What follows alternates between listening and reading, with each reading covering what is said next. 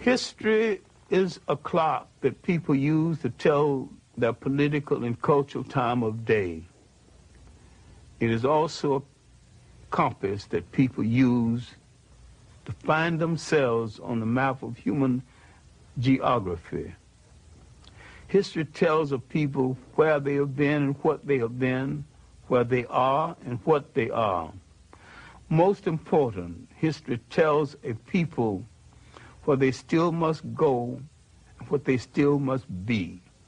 The relationship of history to the people is the same as the relationship of a mother to her child.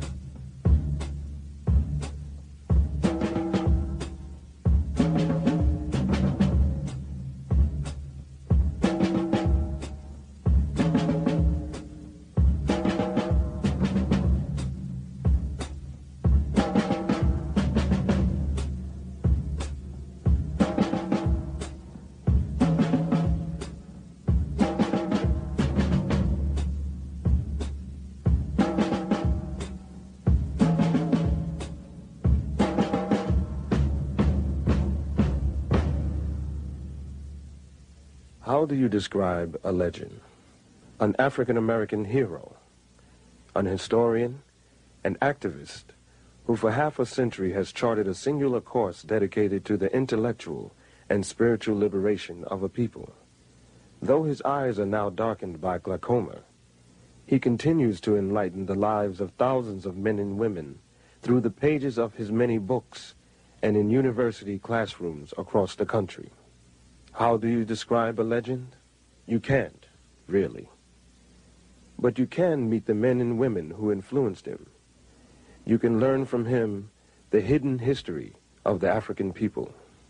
Learn from him a different way of making sense of this complex and often very confusing world. And you can let Dr. John Henry Clarke tell his own extraordinary story in his own soulful style.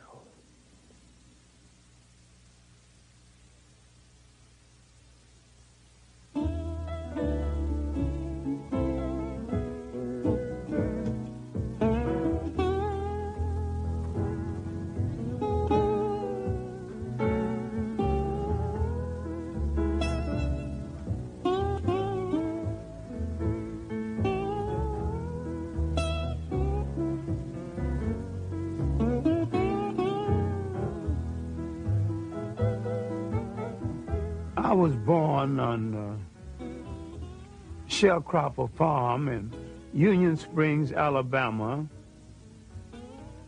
New Year's Day, 1915. That was a great feast day in our family. And because my mother was a favorite in the family and I was late arriving, she said that nothing would be killed in this family until my child is born. And I didn't arrive until 3, and everybody was hungry. The feast had not started, and I wasn't exactly welcome. They never quite forgave me for that, holding up the feast. My early schooling was in one-room schoolhouse that was called Miller's Hill School. When we moved slightly out of the city, I was chosen to go to city school. Officially, I never finished high school in the formal sense until later years. In fact, I taught 2 generations before I took time out to get my BA, my master's, and my PhD. And I have it all now, but I'm principally self-trained. My university was the public library and well-chosen second-hand bookstores. So while I grew up poor, I grew up in a very rich environment, culturally rich. I grew up with a whole lot of love and affection, a lot of lap time, and a lot of slap time too, because I wasn't permitted to get away with too much. Miss Evelina Taylor is my 5th grade teacher, and she might be the foundation teacher in my life. In addition to teaching me basic good thinking and good conduct, she called me into her room during her lunch hour one day and told me to stop playing the fool because I was playing the fool just to get accepted. And she said, it is better to be right and march into hell than to follow a bunch of fools into heaven. I wanted to do something to impress Miss Taylor, and we had current events on Friday. We wanted to say something unusual because I worked for white people before and after school, and they had magazines. They would receive them one day, read them hurriedly up, throw them away the next day. So when I got up for current events, I always had something decidedly different to say about my own people and about other people. No, I wanted to do something real big. So I went to a lawyer that I worked for before and after school. I can still remember his name, Gag Steiner, and I asked him for a book about my people in early world history. He says, I'm sorry, John, that you came from a people that have no history. My mind would not accept that. I continued to search, and I opened a book called The New Negro, and I opened to an essay called The Negro Digs Up His Past. And for the first time, I knew that I came from a very old people, that we were older than slavery, older than oppression, older than Europe. Now the scramble began for more information.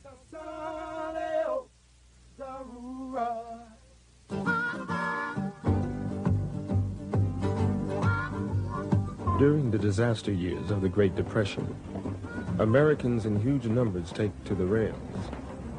They don't take Pullman cars or day coaches. They stow away on the freights, riding the rails in search of the opportunity to create a better life.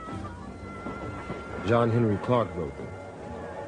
Out of the South first, briefly to Chicago, and then on to New York City.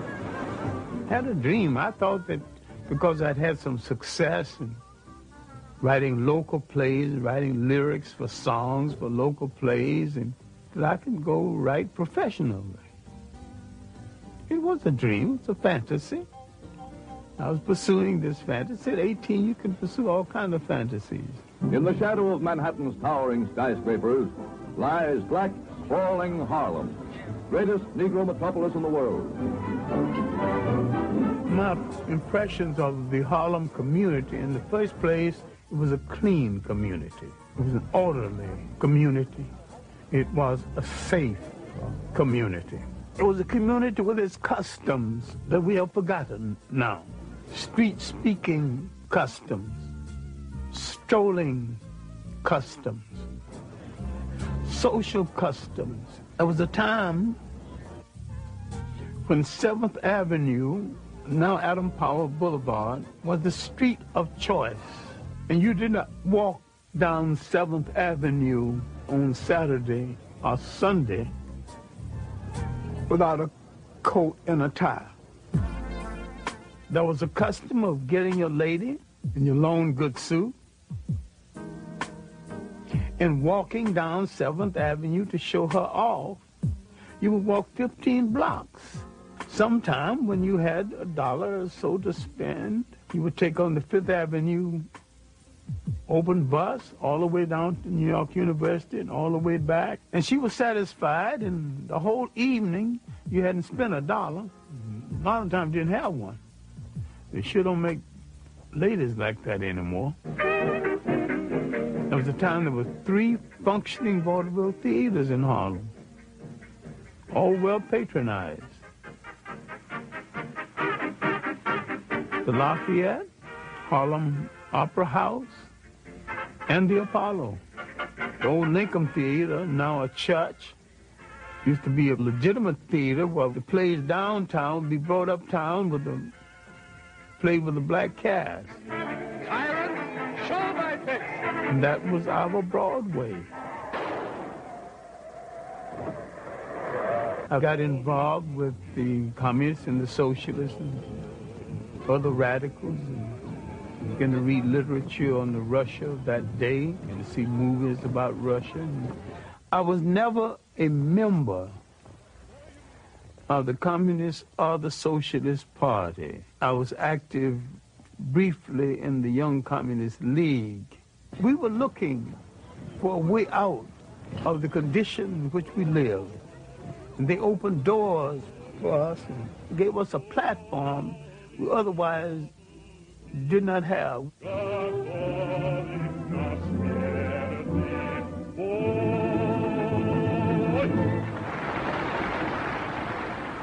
Paul Robeson was the one artist who made the great sacrifice based on commitment. And that commitment is that an artist is supposed to use his or her art to change the society in which they live.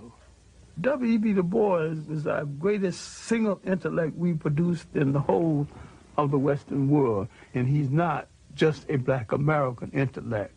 He is an American intellect equal to any. W.E.B. Du Bois, Paul Robeson, the party came closest to what those men wanted to stand for in the world was a fair deal for the working people of the world. We would examine it later to our sorrow. We were in an argument between not a liberator and an oppressor, but 2 oppressors with different techniques and methodology of oppression. In the final analysis, Russia did not want us to be free any more than the United States and England and the imperial powers, but they wanted us under their domination. I never thought the left movement, communist or socialist, made any serious study of the history and the background of the African people of the world. And they had a preconceived notion of us that had nothing to do with our reality. And these African communal societies, where each got according to his needs, were not copied from Europe because they existed before there was a Europe. In these societies, based on the concept of the family and the community, everyone in the society had a responsibility. And in these societies, there was no word for jail because no one had ever gone to one. No word for orphanage because no one had ever thrown away any children. No word for old people's home because no one had ever thrown away grandma and grandpa. And while I had some admiration for the conclusion of Karl Marx, I dare to say he was a political opportunist and a Johnny-come-lately because he was rehashing something that was in the world before the first European wore a shoe or lived in a house that had a window. During my early years in Harlem in the 30s, my writing consisted mainly of poetry, short stories, and little essays on aspects of history. The Harlem Renaissance writers, of course, influenced me. I knew Claude McKay. I knew Langston Hughes. I knew Richard Wright before he had published Native Son. I knew Wallace Thurman, O'Neill Larson, Jesse Fawcett. I found a Pan-Africanist consciousness in a Langston Hughes and to some degree in a Claude McKay. But the rest of them were rather parochial. Finally, I got to meet Arthur Schomburg. Arthur Schomburg, mentor to 2 generations of African-American scholars. The legacy of this Puerto Rican-born historian is the world's definitive institution of its kind, Harlem's Schomburg Center for Research in Black Culture. I went down the 135th Street Library, and he was on the 3rd floor, and I asked, very humbly, asked the librarian, do you know anybody who would give me a letter to see Arthur Schomburg? And she said very sharply, you know, and impatiently, because she was short of help, you just have to walk up 3 flights. I walked up 3 flights, and there Arthur Schomburg was holding down the desk, being 18 and rash. I wanted to know the history of African people of the world, henceforth, right now, within the hour, his lunch hour, all of it. He said, sit down, son. What you are calling African history and Negro history are the missing pages of world history. Then he said, son, go study the history of your masters. Go study the history of the people who enslaved you and find out why they found it a necessity to remove an entire people from the respectful commentary of the history of the world. Well, my earliest impressions of them was a people in power who intended to stay in power, and I began to wonder why they had so much and other people had so little, and why everybody I knew worked harder than they. Who made this arrangement? I studied European history and world history. Now, when I went back to Schomburg with some knowledge of background of European history, now he began to show me how to study African history. Arthur Schomburg taught me the interrelationship of African history to world history. Willis N. Huggins of the Old Harlem History Club taught me the political meaning of history. And from the lectures of William Leo Hansberry of Howard University, I learned the philosophical meaning of history.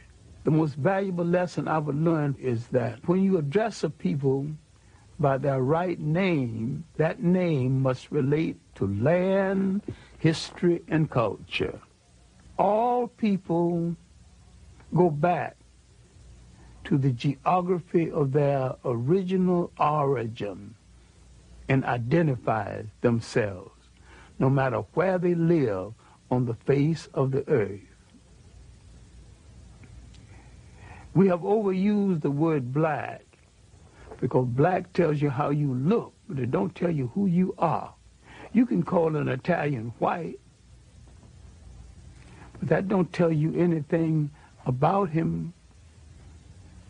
We are the only people who seem to have lost that all essential trait of geographical and historical reference.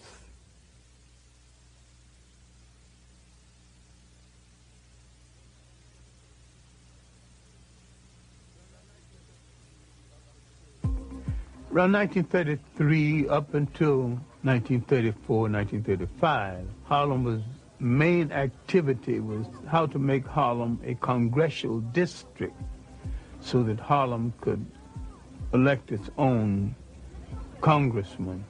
Adam Powell was just began to show his weight.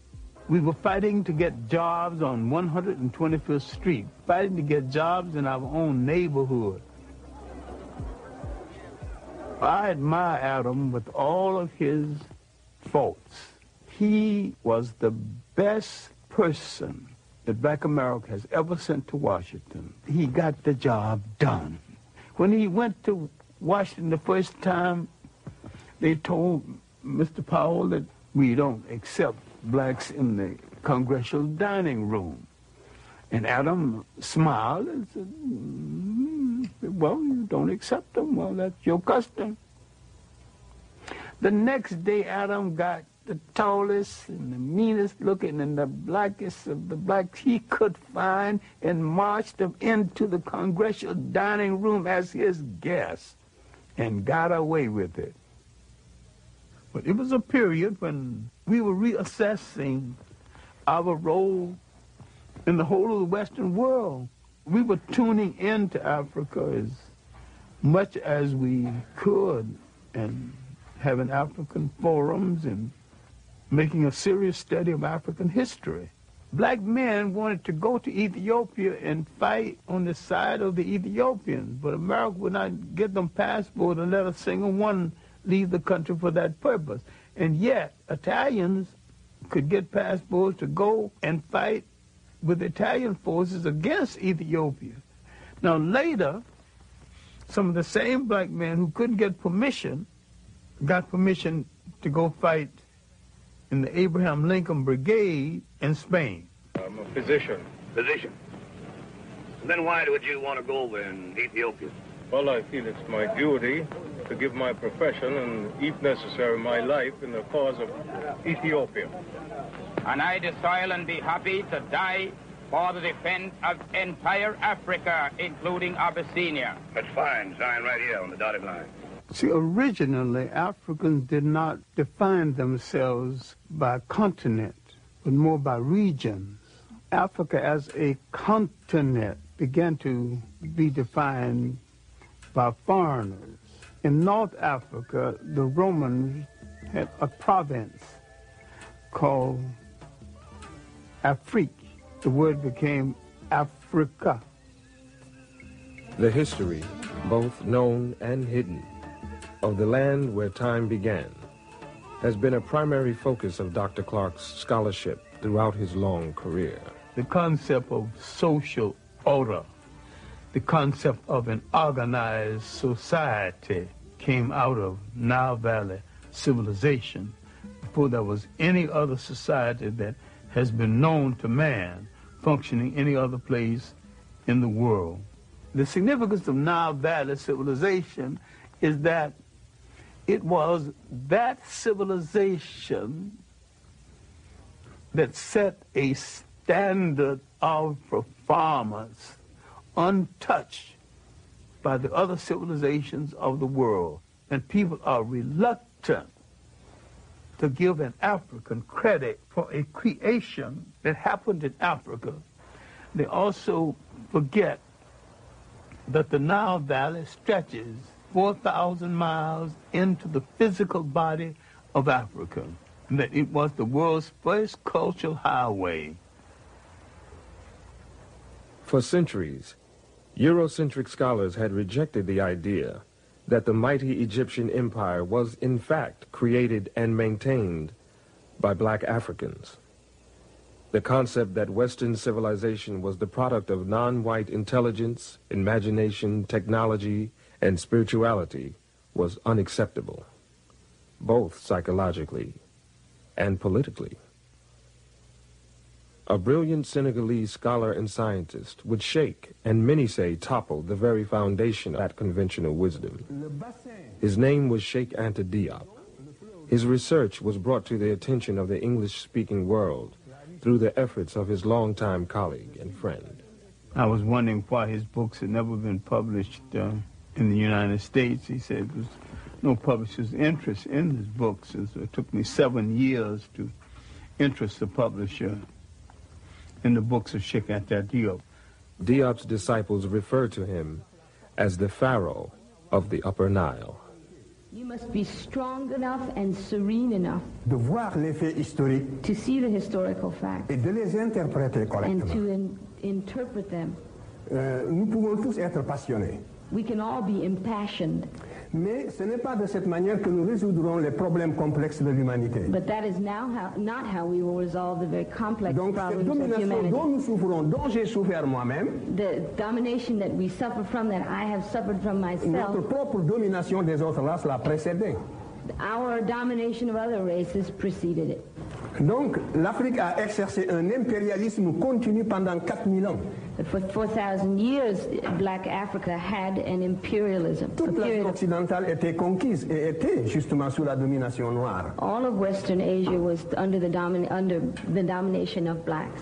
On n'aurait pu jamais penser à cette époque-là que la situation pourrait un jour être renversée. And at that time, no one would ever have dreamt that the situation could be reversed. C'est pour ça que l'étude de l'histoire nous redonne la sérénité pour apprécier les faits et les relativiser. This is why the study of history gives us the serenity required to appreciate the facts as they are. 1974, he would challenge the major scholars of the world on the concept of Egypt not being anything other than an African state. In the conference on the peopling of Egypt, leading scholars of the world met and debated. Most of them wanted to put Egypt's origin outside of Africa. Sheikh Anta Diop and his protege, Theophile Obenga, placed Egypt within the context of Africa's totality. Sheikh Anta Diop was more than a historian. He was a scientist, he was a paleontologist, and he had proven that if he could get the pigment from some of the mummies, he could prove their African origins. All the rest of the conferees came just to disagree, and when it was all over, they had to admit these two men came prepared to prove their case. At that point, they began to close the door to the research of Sheikh Anta Diop.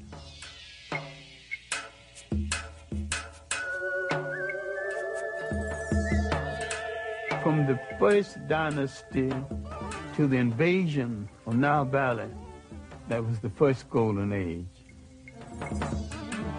And from third dynasty came the great multi-genius Imhotep, the real father of medicine, who lived 1,800 years before the Greek who's called the father of medicine. When we read the biography of the Greek, he says, I am a child of Imhotep.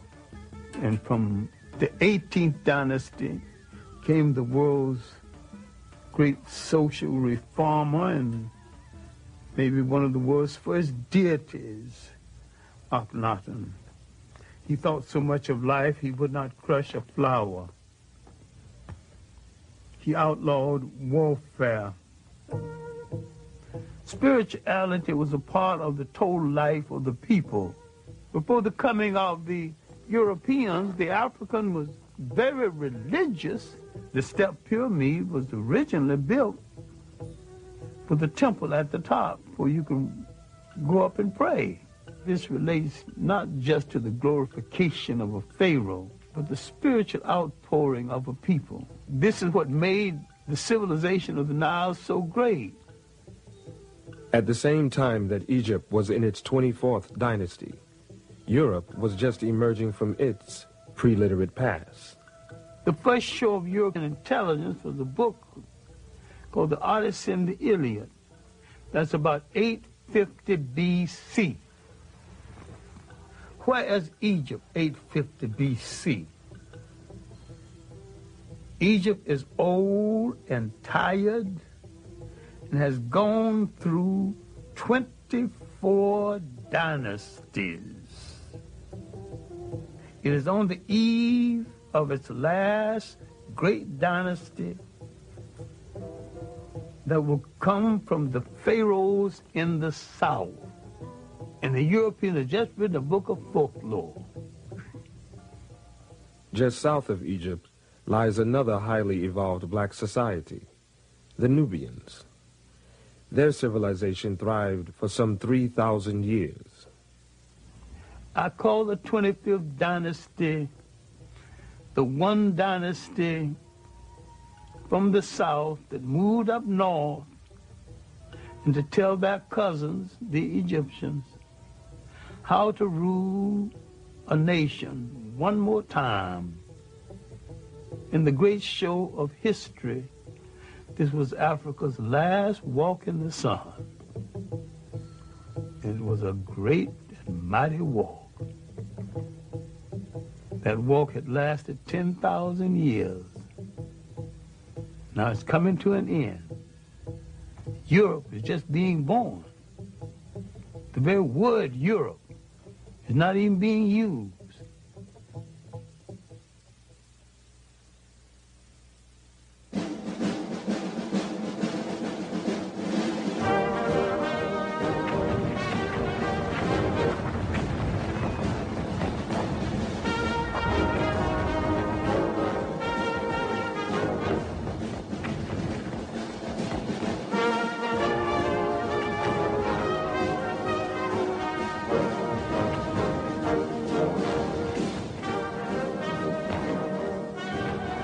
I was drafted to the Army in September 1941. I can say with certainty I was probably one of the best clerks, one of the worst soldiers the Army ever had. I couldn't shoot, didn't like the hot sun, didn't like to go on those all-night trips, but I was a wizard at administration. I made sure my men got what was due to them as soldiers and men. Not as black men, but as soldiers and men. After I returned from the Army, it was not so much as finding myself again as a Pan-Africanist, but redefining myself as a Pan-Africanist. Remember, we had participated in a war that we were cynical about in the first place, and having participated in this war on a Jim Crow basis, getting out of the war, and there wasn't the employment that we had hoped would be there, I began to think more and more about the fact that African people would have to depend on themselves. Pan-Africanism would be perceived as a way to end African dependence on colonial masters, a way to create free and independent nations, a way to transfer the continent's immense riches from the hands of invaders into those of the indigenous people of the land. I began to define Pan-Africanism as the building of an African world community, the union of African people in different parts of the world, the African population in India and the Pacific Islands, the African population in the Caribbean and Brazil and South America. And I was looking to the fact that we number 1 billion people on the face of the earth. If you put them all together and they did one thing in unison, even if it was wrong, it might alter the world. Africa has always been and still is the world's richest continent. Africa has always had things other people wanted, thought they couldn't do without, and didn't want to pay for. So therefore, there's always been an excuse to invade Africa. Alexander's invasion was the first purely European invasion of Africa. Everything that had happened in Egypt and in Africa before 332 BC was something that no European had anything to do with. Now we see the beginning of European occupation, and we see it as aggression, not bringing civilization, but destroying civilizations that it did not understand. The uninvited arrival of European armies in the Upper Nile Valley signals the beginning of the end for the highest civilization the world had known. The conquerors, quite literally, changed the complexion of the conquered. Now you're beginning to get a mulatto-sized population that a whole lot of people keep misinterpreting as white. With each one of these invaders came the bastardization of the population based on the fact that for the sake of pleasure, the foreign soldier heads for the female population at a time the male population has been defeated in war. The Greeks' rule didn't last that long before they were challenged. An ambitious and well-dressed bunch of thugs across the ocean, not very educated, but they could fight like hell, called Romans, began to have ambition for the trade in the Mediterranean. Carthage, a powerful black state in North Africa, had imperial ambitions of its own. By the 3rd century BC, its forces had crossed the Mediterranean and established a large province in Spain. The military commander of Carthage had apprehensions about his Roman neighbors and warned his son to keep a watchful eye. Hannibal's father, he would point across the ocean and said, there's some evil people over there. We better bring the war to them before they bring it to us. Hannibal never forget. Hannibal is only 26 when he takes charge of the army. He launches an audacious military adventure, leading his men and their elephants over the Pyrenees Mountains into France, then pointing them across the Alps, boldly, toward Rome itself.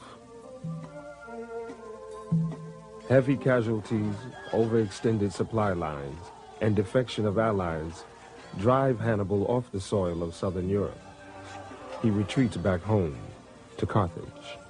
The Romans have made a mission, almost a cult, out of the destruction of Carthage. They would meet each other in the mornings. Good morning, Roman citizen. Carthage must be destroyed.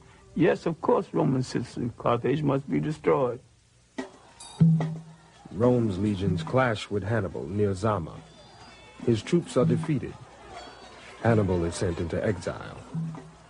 His once mighty nation becomes another colony of Rome and an administrative center for their empire. Now, the Roman Empire internally was not very rich. Africa became the breadbasket for the Roman Empire. And except for Africa, the Roman Empire would not have been able to sustain itself. Now, the Roman presence in North Africa is going to force into being one of the great events in human history.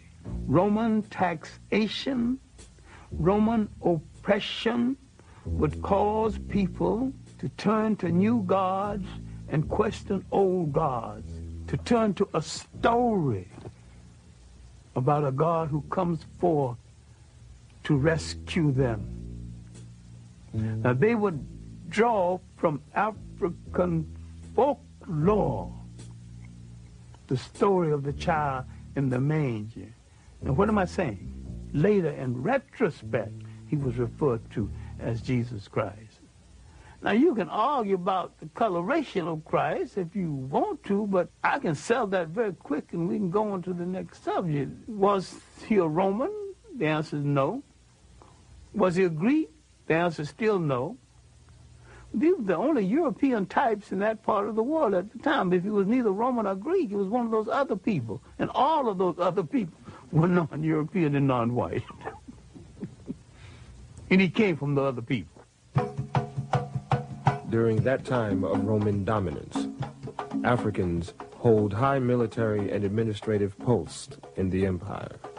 The Romans and the Greeks had no color prejudice comparable to the kind of prejudice we would know later on. Otherwise, why would 3 Africans become emperors of Rome? Why would there be 3 African popes. Finally, Constantine decided to make Christianity the religion of the whole of the Roman Empire. Now we're coming to the critical period when the Roman domination of the church so corrupted the church, the Africans began some disenchantment with the Roman interpretation of Christianity. Constantine calls a council of bishops and priests at a place called Nice. It's the Nicene Conference. It is at this conference that the European created a European concept of Christianity.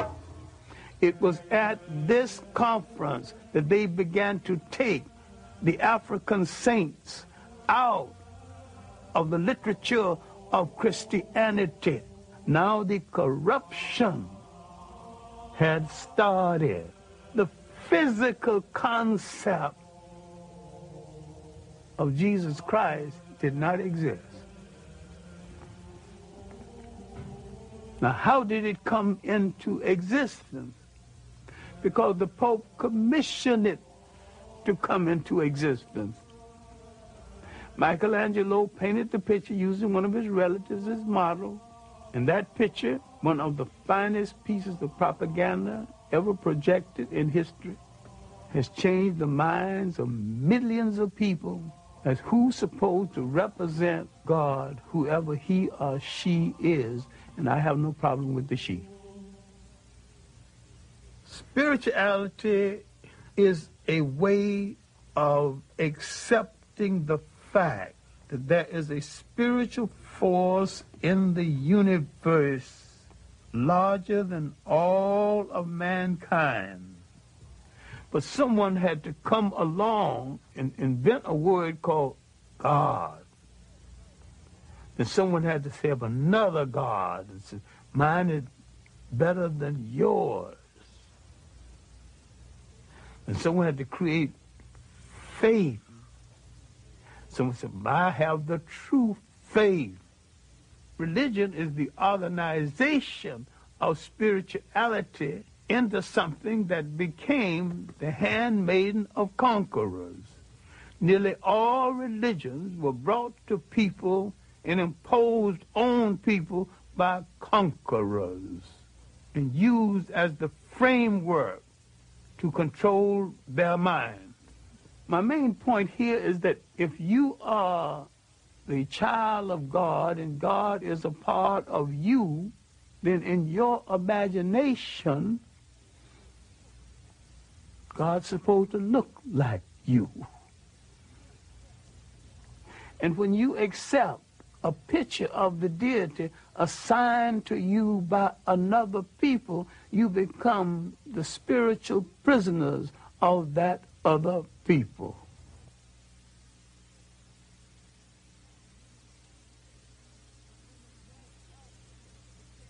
Many Africans became Roman citizens, just like many black Americans today. I have nothing to do with Africa. I'm an American. I'm a citizen. I'm an American. There were Africans way back there with that same kind of split personality silliness, not knowing where their ethnic identity belonged. Rome's hold over its far-flung provinces weakens. In North Africa, it faces a new and fierce challenge: Islam. The Arabs, noticing the weakness of the Romans in North Africa, began to court the favor of the Africans. Arabs convinced the local black populations to join in the struggle against a common oppressor. They also convinced many of them to abandon their traditional beliefs and pledge their allegiance to Allah. The Africans assumed that by supporting the Arabs would get the Romans literally off their back. They were right. The Arabs did get the Romans off their back, but the Arabs replaced the Romans on their back. And like most conquerors, they declared war on African culture and African ways of life. The Arab has always been a propagator and a defender of slavery. They've always rationalized slavery based on Islam. I do not think any religion sanctions slavery. And anytime you use a religion to sanction slavery, you're misusing that religion and misusing the Word of God. Well, the Christians did it, and the Arabs have done it, and the Hebrews have done it. It's not right in any case. Islamic armies, their ranks dominated by African converts, defeat the Romans and push on to the continent of Europe. In the process, they capture Spain. There, the Africans and Arabs create a rich, cultured, and powerful empire. So powerful, it endures for 500 years. The achievement of the Arabs at this time is they have driven the Europeans out of the Mediterranean. The European now must go back into Europe. They have no empires, no great connections outside of Europe. And because of this, they ultimately would go into a period called the Dark Ages. People are confused because when the European mentioned the Dark Ages for him were not the Dark Ages for other people. Concurrent with his Dark Ages, the African had his third golden age. As Europe suffers, 3 great kingdoms are emerging in West Africa: Mele, or Mali, Ghana, and Songhai. These were lands of enormous wealth, generated by their control of the trade routes across the Sahara and the abundance of their gold mines. The kingdoms were known for their benevolent governments and their great respect for learning. For a while in history, there was only 2 great universities. The University of Sankore at Timbuktu and the University of Salamanca in Spain. And the African was solely in charge of the one at Sankore and part in charge of the one at Salamanca. The Arabs had to some degree institutionalized the practice of African slavery. The Europeans internationalized it. In Europe, the wealth amassed from the slave trade makes the Industrial Revolution possible, while laying the foundations of modern capitalism. In the Americas, the traffic in human souls creates a vast African diaspora, millions upon millions of people ripped from their homelands, transported in chains to a distant, hostile world. The European came into Africa as a guest and was treated as a guest. The Africans unsuspected, political, naive, as some of them still are, because he had nothing against the Europeans and he had never enslaved any Europeans. He just assumed automatically no European would enslave him. He had never dealt with anyone who would enslave the host and the wife who cooked the meal and lie about it. Around 1442, the first slaves would be taken out of West Africa. Spain and Portugal goes to the Pope, the leading arbitrator of that day, the one person in Europe with the greatest authority. The Pope would say to Spain and Portugal, you take the East and you take the West, and you 2 good Catholic nations start fighting among yourselves. And then the profound statement before departure, you are both authorized to reduce to servitude all infidel people. The slave trade now had been sanctioned, and Europeans had been told they need not feel guilty of it because you're doing this to an infidel who is outside of God's grace.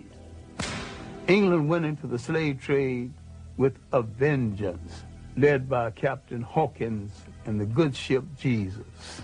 The ship was called the good ship Jesus. The coat of arms on the ship was two Africans bound back to back with their arms tied. So they saw no contradiction in being in the slave trade and being Christians at the same time. We cannot deal with this enough because we're still suffering from this inside of the mind of a lot of people in this world, into the millions. We are outside of humanity, outside of the grace of God. That's a terrible feeling as you walk the earth, because what has been taken away is your essential humanity, your human beingness. And when they take away your human beingness, they take away your nationness. Early in the 19th century, the concept of slavery began to yield to the concept of colonialism, a more sophisticated form of slavery. Slavery as a system became unwieldy, and besides, there's a point where it was saturated. Everybody who wanted a slave had one, who could afford one.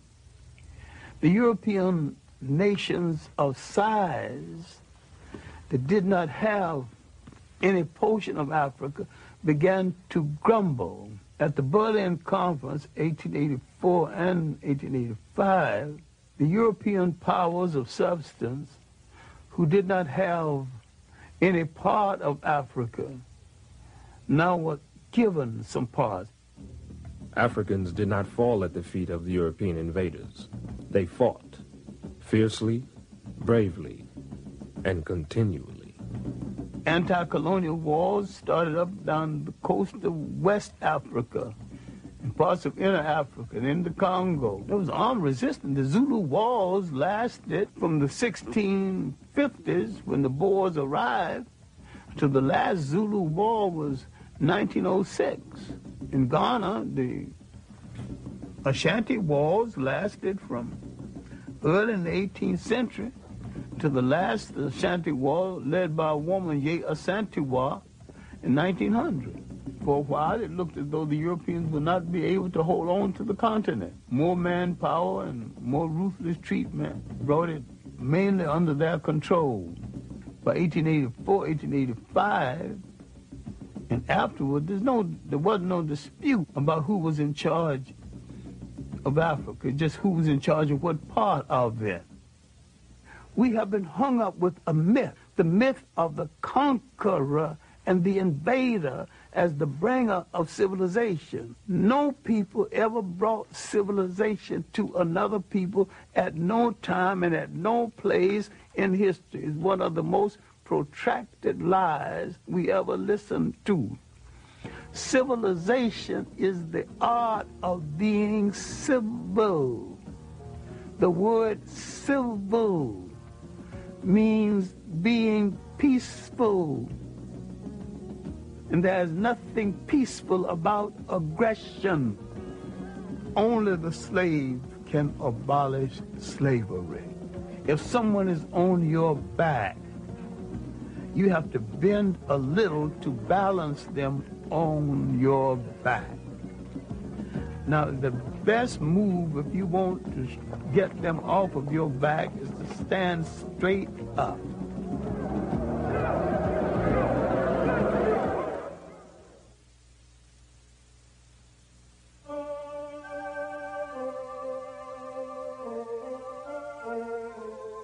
There's something about an island, a body of water, Crease a special kind of dreamer, because they did not know where they came from in Africa. They dreamed of the whole of it, bring it all together in one piece. The seeds of Pan-Africanism, planted in the United States during slavery years, later flourish in the fertile soil of the British West Indies. Trinidad produced the three greatest Pan-Africanists, H. Sylvester Williams, C.L.R. James, and George Patton. In Trinidad, they found the Pan-African League. H. Sylvester Williams would eventually call it Pan-African. He would call a conference in London in 1900. A few scattered Africans, a few people from the Caribbean, W. Du Bois from the United States. They did not ask for the independence of African states then. They asked for preparation. Give us the kind of education that will prepare us for eventual independence. They were reasonable, but they weren't listened to. And yet the conference made some kind of impression. After the first Congress, Du Bois would be the leading light from the second through fourth. But the most meaningful, the one that Du Bois called in Paris, as a result of this Congress, Du Bois came to center stage as the leader and theoretician of Pan-Africanism. Pan-Africanism wasn't exactly new because black Americans were practicing it long before someone gave it a name. The African settlement movement, the movement that settled Liberia, was in form of Pan-African movement. The so-called Negro Convention movement was most a discussion of how you bring the African world together. That whole 19th century was Pan-African thought. Prince Hall, his development of the Black Masonic order that he called the African Lodge, the search for a place in Africa for settlement by Martin Delany and Robert Campbell. 1829, David Walker's appeal to the colored people of the world was basically a Pan-African appeal. All of this before we come down to the end of the 19th century. The ultimate Pan-Africanist, of course, was the Jamaican Marcus Garvey. Citizens of Africa, I greet you in the name of the Universal Negro Improvement Association and African Communities League of the World. You may ask, what organization is that? It is for me to inform you that the Universal Negro Improvement Association is an organization that seeks to unite into one solid body the 400 million Negroes of the world. It was soon after the end of World War I. The Secretary of War had told the black American soldiers that their lot would not be appreciably changed by virtue of the fact that they fought in the war. There had been an investigation. It was discovered that many of the nurses wouldn't treat black soldiers in the hospital, wouldn't even touch them. Some of them died as a result. So you have these grievances pent up in the veteran coming home. All of this came to a head in 1919 when there were riots all over the United States. That's called the Red Summer. Marcus Garvey could point out, look, they don't want you here. Let's go back home. Let's go to Africa. Go back to Africa. Let's not only go back to Africa, let's go back in our own ships. Now, a whole lot of people who otherwise would not listen, now willing to listen. We hear the cry of France for the Frenchmen, of Germany for the Germans, of Ireland for the Irish, of Japan for the Japanese. We of the Universal Negro Improvement Association are raising the cry of Africa for the Africans, those at home and those abroad. He began to dream the great dream and rescue the mind of millions of black Americans from depression and self-doubt. By 1923, he was in some difficulty with the boats and some of the people he had hired to run the boats. Terrible mismanagement and betrayal. He collected millions of dollars from black Americans to buy these boats, and these boats were old and not as seaworthy as he thought they were. Garvey moved over large territory, maybe too fast, and yet he built the largest movement in Black America before or since. There needs to be a reassessment of Marcus Garvey and his long-reaching effects. He called attention to what slavery and colonialism had taken away. They took away a concept essential to all the people in the world. They took away the concept of state management and state maintenance. Once you are taken from the geography of your origin and forced to live in a state designed by others, you're still the slave to the man who's astute enough to control a container called the state. The cannons of World War II were barely cold when Africans met in Manchester, England. They were prepared to claim that container called the state for themselves. The Pan-African Congress of 1945, now you have the one thing you did not have in the rest of them. You have Caribbean scholars, African-American scholars, not a whole lot, and Africans themselves are now participating. We're not talking about Africa out of the presence of Africa. Now you're talking about Africans with the Africans on the scene. One African being the co-convener of the conference, Kwame Nkrumah. Out of that fifth Pan-African Congress came the mentality, the basic planning to rule and to take over a nation. The others were saying, give us the education. At the fifth Pan-African Congress, they said, we got the education, we got the manpower, we want to rule now. The people of Ghana resisted British rule from the very beginning. In March of 1957, they become the first Africans to win their freedom. Kwame Nkrumah was ready to rule. When I knew Nkrumah in the Harlem History Club days, my impression of him was not as the future head of state, but as an African who's going to go back and make a major contribution to his nation, and he was a committed African.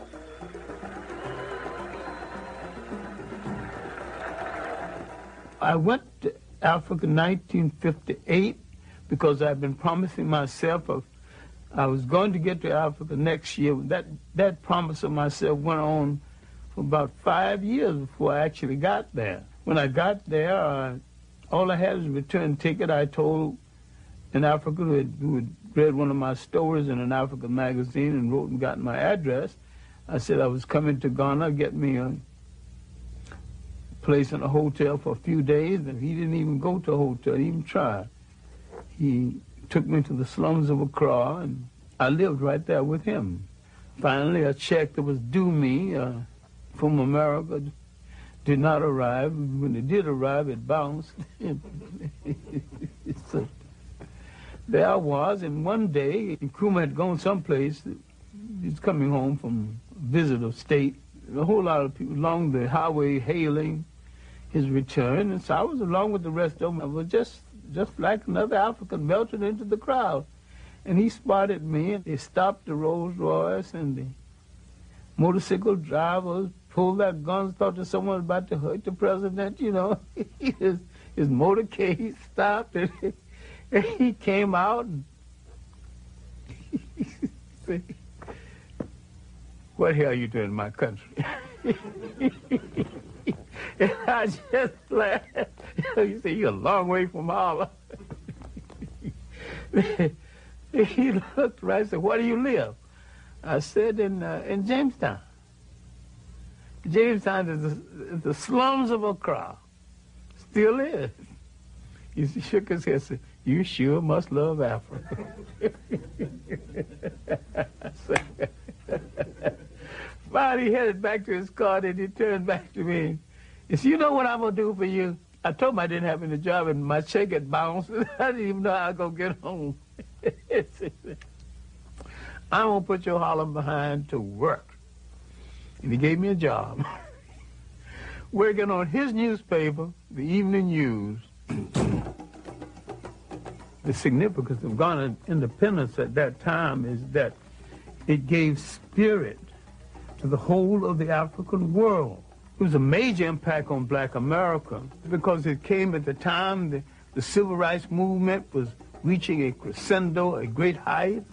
His first vision of Pan-Africanism was the physical unification of Africa. And he said that Ghanaian freedom won't mean anything until the rest of Africa is free. So the spirit of Ghanaian independence would create a light of hope in the rest of Africa. And this is what Kwame Nkrumah was trying to build.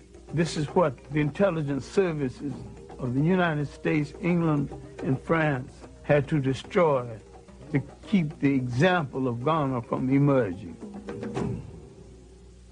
What went wrong was our misunderstanding of what a state consists of and the responsibility that goes into holding one together.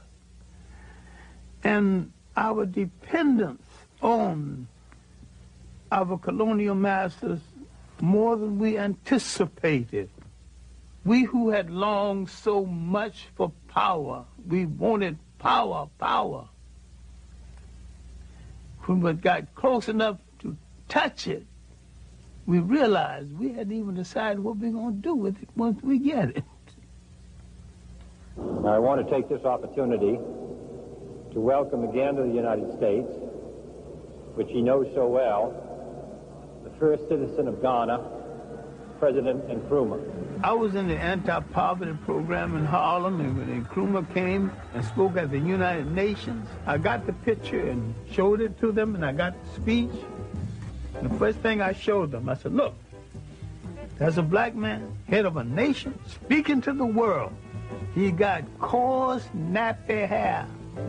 He didn't apologize for it. He said, here I am, African and black and bold and powerful and head of a nation. And I got something to say to you, and this is what I got to say.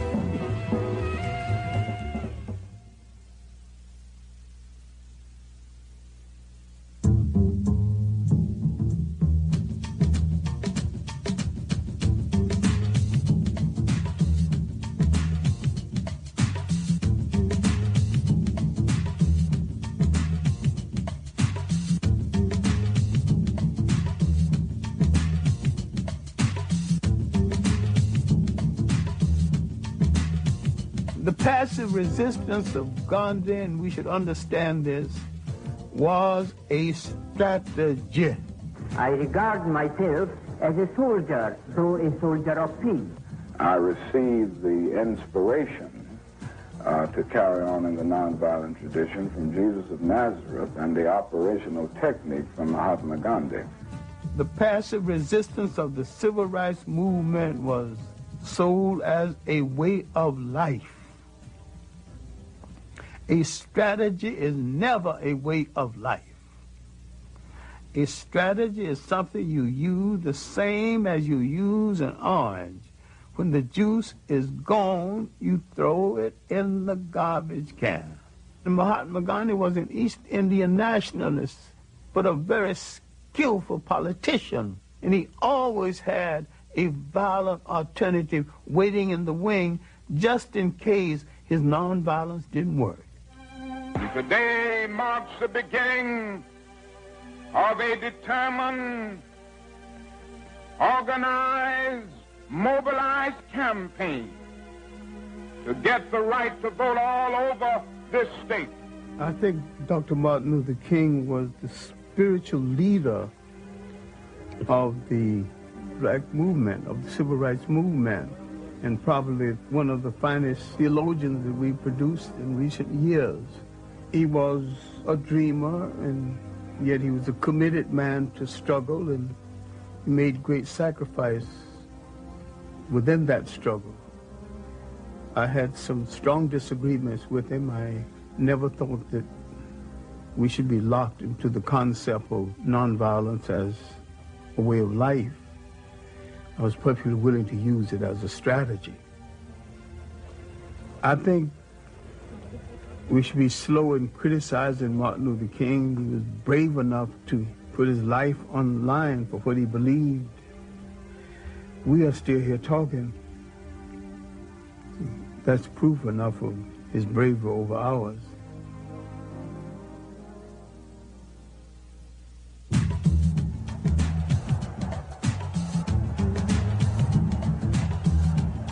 I think the March on Washington was just that. It wasn't a march on Washington, it was a march in Washington. I don't know of any sweeping achievements that came out of it. It was a great ceremony. I'd be hard-pressed to identify the substance. I happen to think we've gotten enough mileage out of marching. It was a great ceremony. It was a great rehearsal for a show we did not put on the road. For a time, we had the attention of the world. Between the Civil Rights Movement, the Caribbean Federation Movement, and the African Independence Movement, we had the attention of the world, and there were people, though they hated our guts, they were willing to make concessions to us based on the fact that we were ready to handle power. We made too many speeches and didn't do the necessary work, the unglamorous off-camera work that would have made it possible. That was our great mistake. Ceremony that lacked substance. And that was a voice, loud and clear and analytical. We were fighting to keep from hearing that voice. It was the voice of Big Bad Malcolm X, who had both the national and the international message. One of the reasons that it is bad for us to continue to just refer to ourselves as so-called Negro, that's negative. When we say so-called Negro, that's pointing out what we aren't, but it isn't telling us what we are. We are African, and we happen to be in America. We're not Americans. We are people who formerly were Africans who were kidnapped and brought to America. I met him first in 1958. I know him from that period until his death, and sometimes saw him on a daily basis. I would furnish information on history and background information. I never told Malcolm X what to do, and I don't remember anybody else who told him what to do either. They have studied the tactics and the strategy and the methods of all of the African nations who have emerged and won their independence. And they've seen that the Africans didn't get it by sitting in. They didn't get it by waiting in. They didn't get it by singing "We Shall Overcome." They got it through nationalism. I first met Malcolm at the World Trade Show building. Looked me up and down and said, "I bet you're a swine eater." I'll admit that I had paid some joyful visits to pork chops and other parts of the pig. And I said that, you know, Malcolm, if it wasn't for the pig, you and I wouldn't be here arguing about the pig, because some of us would be gone. We would have starved to death. Many times when Malcolm X was prefacing his speeches with the words, "The Honorable Elijah Muhammad teaches us," Malcolm X was teaching Malcolm X lessons over and beyond anything the Honorable Elijah Muhammad ever thought about. You say we are on the road now to a better world because the white man promised integration. This is a disgrace. Mr. Muhammad's analysis is that until the image of the black man in the mind of the black man has been changed, you will always have delinquency, parental as well as juvenile. So his entire approach is not so much to change the attitude of the white man toward the black man, but to change the attitude of the black man about himself. The Arabs and certain powerful groups within Islam really wanted Malcolm on their side. There was a serious attempt to persuade Malcolm to turn on Elijah Muhammad and establish a second Islamic group based on what they considered to be Orthodox Islam. They offered him $3.5 million.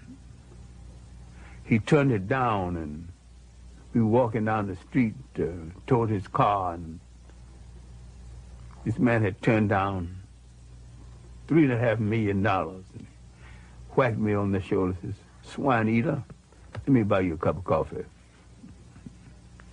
He was more loyal to Elijah Muhammad than Elijah Muhammad eventually was to him. Elijah Muhammad was getting old and feeble, and there was suspicion that Malcolm X would be the logical successor. There were those within the nation who didn't want Malcolm X as the logical successor because Malcolm X would have done some serious house cleaning. He was an honest man, and there were some thieves in the house. I think his development as a Pan-Africanist came a little later in his life. In the final analysis, he was as good a Pan-Africanist as any of the rest. We have to have the type of understanding of Africa and the type of understanding of our people here in order to build a bridge, a contact, a line of communication between the two. And once the lines of communication have been established, and our African brothers can stretch forth their hands and reach us, and we can stretch forth our hands and reach them, why, there's nothing that this blue-eyed man in this country will be able to do to you and me successfully from that day onward. Malcolm X had laid down a threat to the colonial powers of the world. It is nationalism that's bringing freedom to oppressed people all over the world. It was nationalism that brought freedom to the Algerians. It was nationalism that brought freedom to the Nigerians and to the Ghanaians.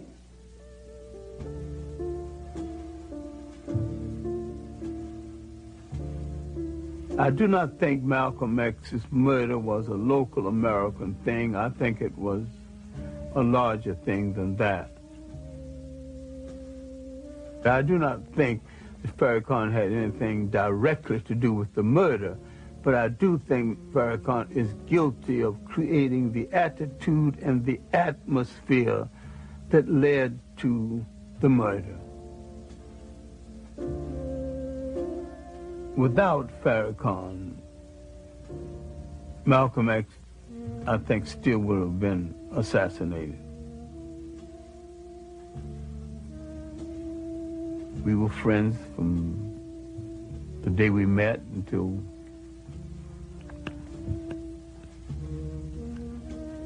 his death.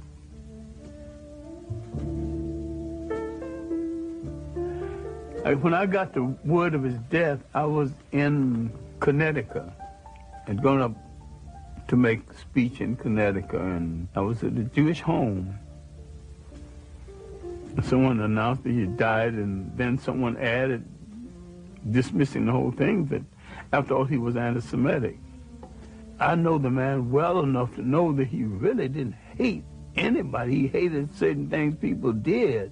He wasn't a hater at all, and they spoke as though they had the right to tell us who should and should not be our hero. I went into that bathroom, and it was after dinner, and just cried like a child for 15 minutes, and I came out partly composed and made the speech that night I was asked to make, and came on home and began to try to deal with the reality of the situation. Because to me, Malcolm X was not gone, and he's still not gone in my imagination. The whole year after his death, I almost got the feeling that we were having our usual conversation. I was always in it. What can I do? And finally, I got the feeling that he had said, do your best work. I was a good teacher before that. I was a better teacher and a better human being after that, because I knew that being a good classroom teacher was my best work.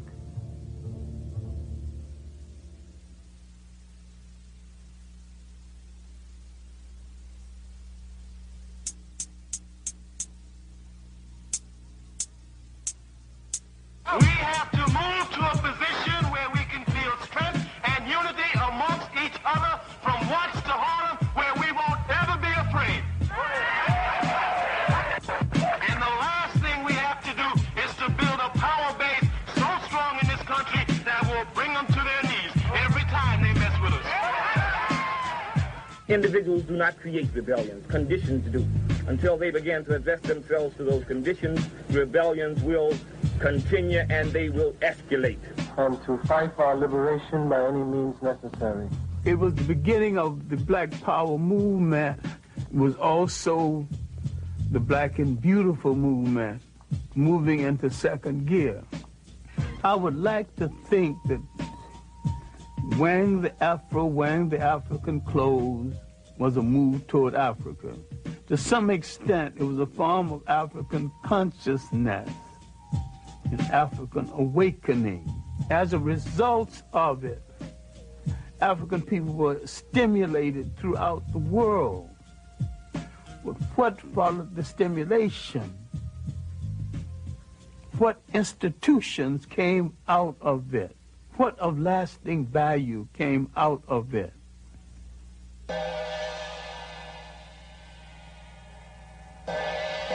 I do not think the Africans, the Caribbeans, or the Black Americans have studied with any degree of depth and seriousness the rise of modern Japan. They went into a war and they lost. They sustained 2 atomic bombs. They had that country occupied.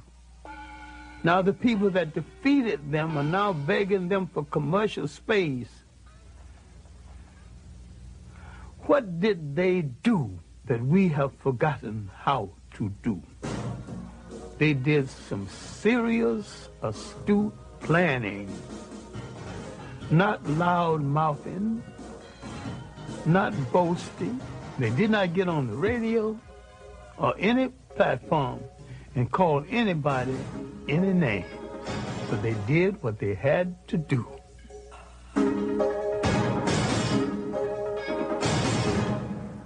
If we're carrying out a well-designed program for liberation, if it's written out, any literate person can contribute and share leadership. So if the leader dies while you're on page 13, move to page 14 and continue the struggle. Bury the man, continue the plan. I think every person that calls themselves a leader, a preacher, a policymaker of any kind should ask and answer the question in his own lifetime: how will my people stay on this earth? How will they be educated? How will they be schooled? How will they be housed? And how will they be defended? The answer to these questions will create the concept of enduring nationhood, because it creates the concept of enduring responsibility. Good morning! Assalamu alaikum! My dear brothers, black men, strong black men, upright black men, sober black men, together black men, unity black men, freedom black men, justice black men. Welcome to the Million Man March. 1 million black men make their way to the nation's capital. They are answering Minister Louis Farrakhan's call for unity, redemption, and atonement. It's the largest demonstration in American history. Marching is a strategy, and I think we have gotten enough out of the strategy. I think the march is a waste of shoe leather, gas, and energy. I have some serious problems with any kind of march for our liberation that leaves out one half of the mentality of our people, the women. I don't buy the rationale that the women need to stay home and take care of the children, you know. I ain't buying that. If they have no honorable place in your liberation is not worth the fight. Because you can't build no family struggle. You can't have no continuum. You can't even continue your name without that connection. Long live the spirit of the Million Man March. Long live the spirit of the Million Man March. I'm saying there's more to revolution than throwing your fist in the air. There's more to progress than marching. I want to say, my brothers, this is a very pregnant moment. Pregnant with the possibility of tremendous change in our status in America and in the world. We're doing showbiz liberation. And that's not liberation. Today, whether you like it or not, God brought the idea through me. And he didn't bring it through me because my heart was dark with hatred and anti-Semitism. He didn't bring it through me because my heart was dark and I'm filled with hatred for white people and for the human family of the planet. If my heart were that dark, how is the message so bright, the message so clear, the response so magnificent? This march will do more to wash Farrakhan's ego and to project him into the forefront of leadership than anything else. And once he's in the forefront of leadership, where will he lead us? God is great. God is great. Straight to Islam. And yet he will not make a principled statement on the enslavement of Africans in Mauritania and in the Sudan. And there's all kinds of documentation, all kinds of proof. If I have to be a dissenting voice in this, then I'm very pleased that I've got enough integrity to be a dissenting voice and not to care where the chips fall. Many perceive the African-American family as an endangered species.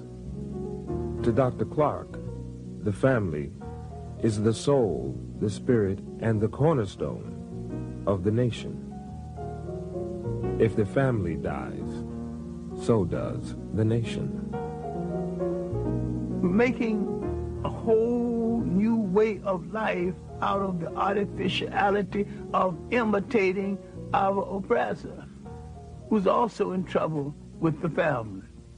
And we grew up in communities where every child was a child of the whole community and could be disciplined and rewarded by anyone in the community. Now we bought into someone else's sociology. Don't touch that child. Don't you dare spank my child. When formerly, your mother left you alone and said, if they misbehave, you can spank them. We don't have that kind of relationship one to the other anymore. After emancipation, we made a monumental effort to find broken bits and pieces of our families. My own grandmother spent 3 years wandering around Virginia trying to find her first husband, who had been sold to a slave breeding farm in Virginia.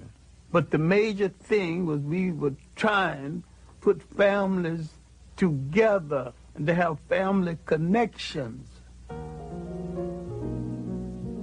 Our new mission of liberation is to put strong families together again, because the family is not only the embryo of the beginning of all that we can call civilization, but it's the beginning of all anyone can call a civilization. Because this is the essential network that leads to nation. There's some common sense things we can still be doing.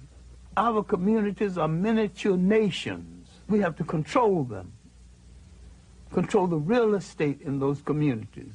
Control the education in those communities. You cannot write the history of this nation as though it is only a white nation. It's a multicultural nation. I'm saying whatever the solution is, either we are in charge of our own destiny or we are not in charge. On that point, we got to be clear. You're either free or you're a slave.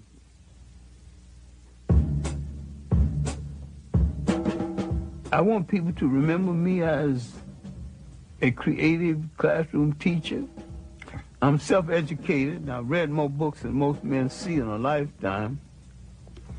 Fortunately, I still remember the better portions of most of them, but I haven't seen the last of my life or the last of my energy. So I decided if you lose your eyesight, increase your insight. Use what you got and keep on doing the things that give your life meaning and give your life definition. I like for them to remember that I have been consistent. I took certain principle stands in my late teenage. Now at the age of 80, I have not discarded these principle stands. My great overpowering love affair has been the liberation and the maintenance of African people and to restore them to a status that they lost in the world. I think faith has not spared African people for an ideal purpose. If we were put on this earth and we have endured a Holocaust 10 times worse than the one in Europe, then faith has a mission for us. If we gave the world its first humanity, maybe we have the capacity to give the world its next humanity.